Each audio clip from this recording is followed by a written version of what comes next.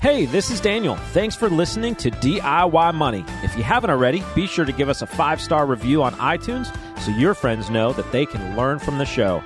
Also, follow us everywhere on social at DIY Money Podcast. If you haven't already, be sure to check out the video on YouTube. We've got some awesome bonus content there. Now, enjoy the show.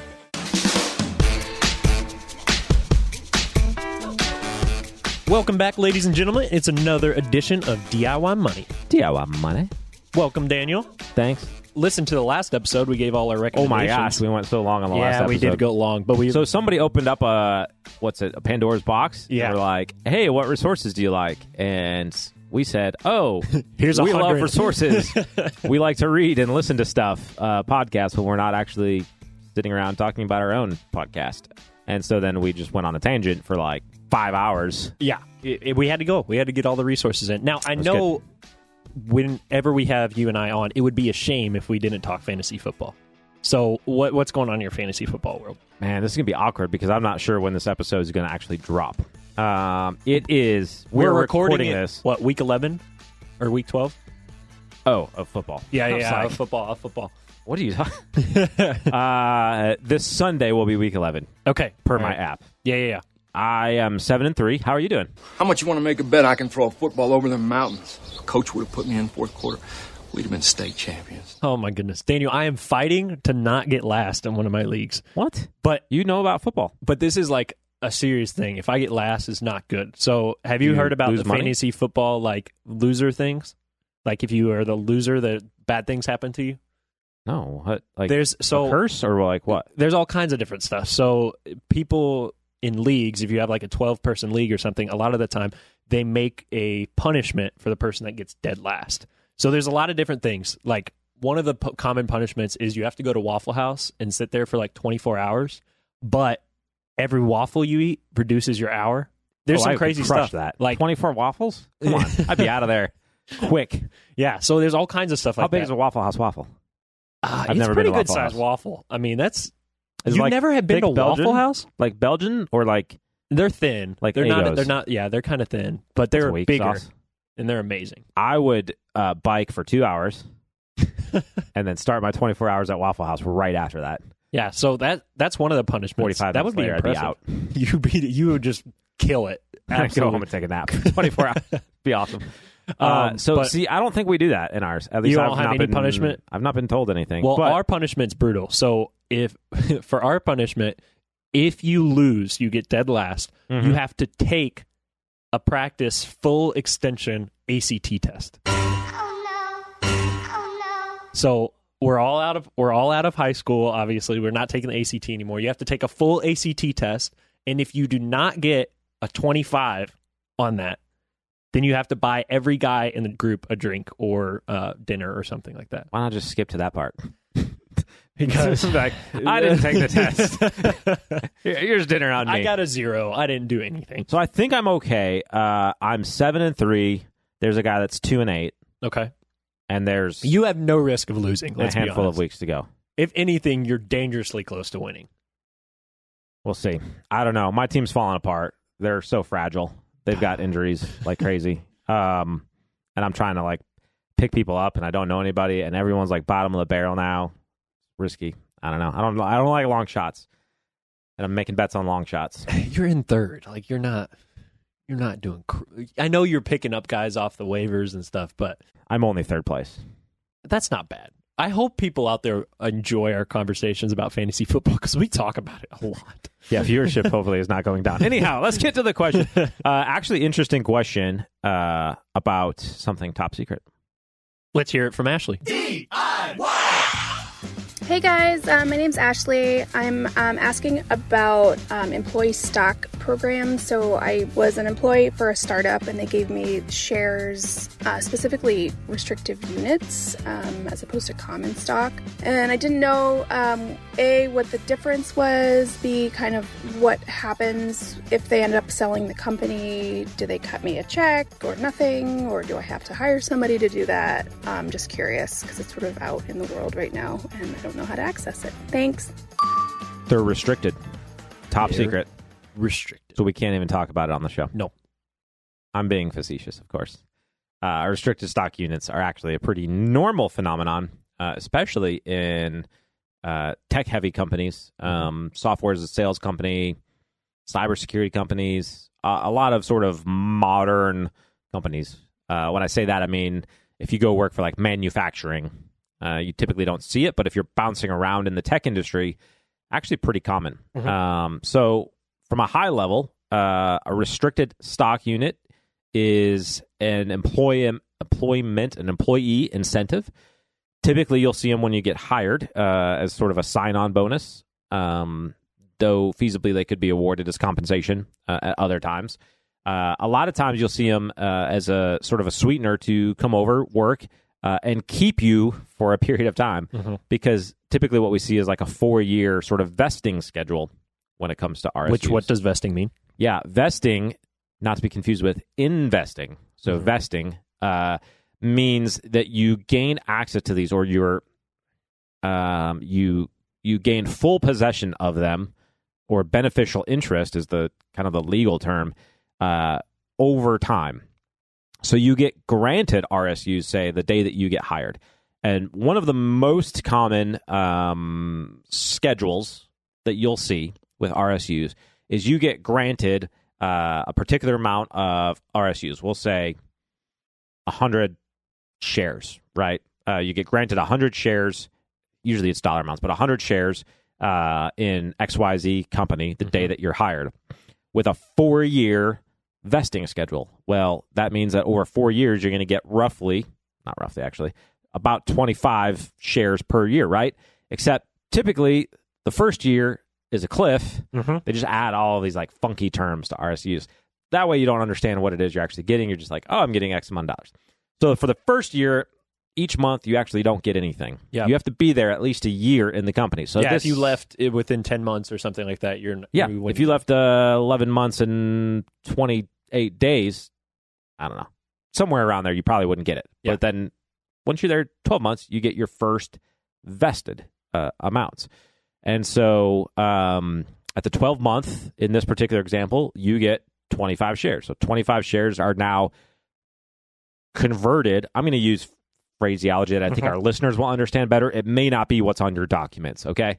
It may not be the legalese that comes with RSUs. But effectively, on that 12-month date, 25 shares are going to be converted from restricted stock units to stock, and you'll own it. And now it's in your account, and you can do with that as you wish. Now, at that moment, you'll have to pay tax on it because it's normal income at that point. And so you will pay some tax. A lot of times you will just see them hold back some of the shares. So you might get 24.3 shares because they sold a little bit for tax purposes. Right.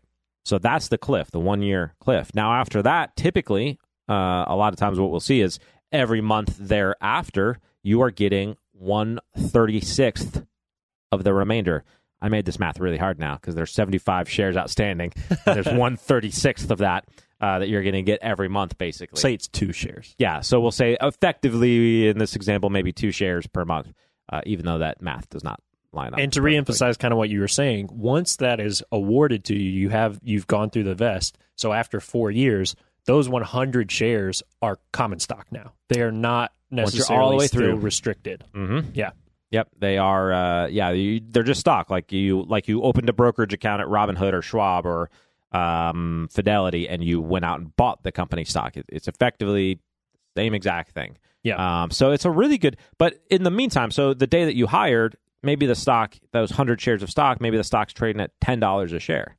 But over the 4 years that you work there, it goes up to $75 a share. You've made money even though you're not holding the stock. You're holding the restricted stock units. You're not holding the stock during that time. Like it's making or losing money as you go through that time. So that's some things to consider. Right. Is that the value is going to change whilst you don't have the ability to actually transact it because it's not vested yet.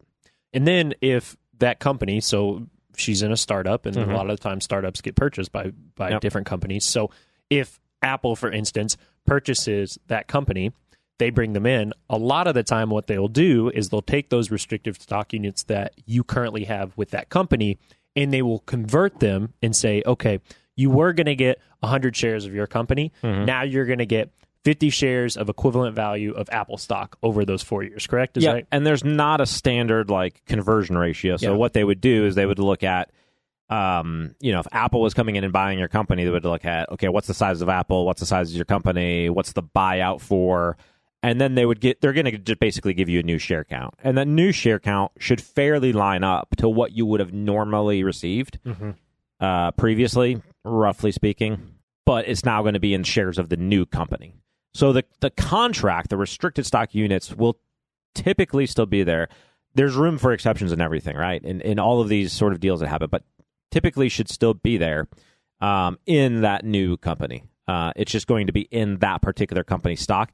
And typically speaking, if it's a deal like that, the stock that you've already owned that is sitting in a brokerage account, if you've not sold it yet, will also be converted. So, if Apple buys, why can't I think of a deal that's happened recently where there's been a big buyout? Any public market buyouts recently you can think of? I don't know. Let's say Apple buys Facebook. Yeah. Because that's unlikely, right? So Apple buys Facebook. Facebook stock then, the day after that transition or that sale actually goes through, Facebook stock, anybody who holds Facebook stock anywhere in any brokerage account, assuming, there's one of two things that would happen. That stock would either just get paid out in cash or would turn into Apple stock. Mm-hmm. Meta, not Facebook anymore. That's right. Oh, boy. And Google's not Google, but everybody still calls it Google. It's Alphabet. Yeah. That hadn't worked, so good luck, Facebook. Yeah, good luck with that. All of a sudden, all of our things don't get any views anymore. The algorithms take over. But more than likely, what you'll see is any stock that you have in your brokerage from RSUs previously that have vested and are now sitting in your brokerage are going to convert into that new company stock as well. With the caveat that if it's some kind of all cash deal, you might just get money for the ones that are already vested in. So that's really tactical. What else about RSUs people might be interested in? I'm trying to think. I think it's definitely something that if you're looking at benefits that a company provides, seeing how they invest in their employees through stock. There's a lot of different methods for this. There's ISOs, there's stock options, there's RSUs. There's so many different options out there, but doing your own research and really looking into the employee benefits that you get, because a lot of people that we've seen, clients that we've worked with, have gotten some kind of stock component to their payment schedule, and they have done exceptionally well because of it. Mm-hmm. Yeah, it can be a great way to build long-term wealth. Especially in the market right now that is just been pretty much going higher. But also in markets that are more tumultuous, if you sit through those cycles, it can do really well. So really consider this. I just helped somebody recently who was changing jobs and trying to analyze, what is the value of this RSU versus this other company that wants to give me a sign-on bonus, things like that. How does that work? And so we really had to talk through, yes, you're getting this restricted stock unit for X amount of dollars, right, that he's being granted on the day that he gets hired. But if the company is going to do well over the next 4 years, that RSU is actually worth considerably more than that if the company continues on the trajectory it's on. On the contrary side, if the stock market hits a rough patch or that company hits rough patch, doesn't hit earnings, things like that, that value of that could be less. So in his instance, he had to look at two competing offers and go, do I want the cash bonus up front? Do I want the RSUs, which look a lot better, but I don't have access to those funds right away? How much do I believe in the company I'm working at versus how much am I just there to get paid? Things like that. In that particular situation, he ended up going with the RSUs. Yeah. So. Great. I couldn't agree more. All right. Well, we'll keep this one short since we went so long on the last one. So, Ashley, thank you so much for a great question. We hope we answered that for you. And Danny, you want to do our close? Go for it. You don't get to do it very often. so much today. Keep it simple, though, because I have boredom. Well, we do have to keep it simple. The secret to wealth is keeping it simple. Live on less than you make. Invest the rest. Do so for a very long time. Make it a great one. So that's the way it's done.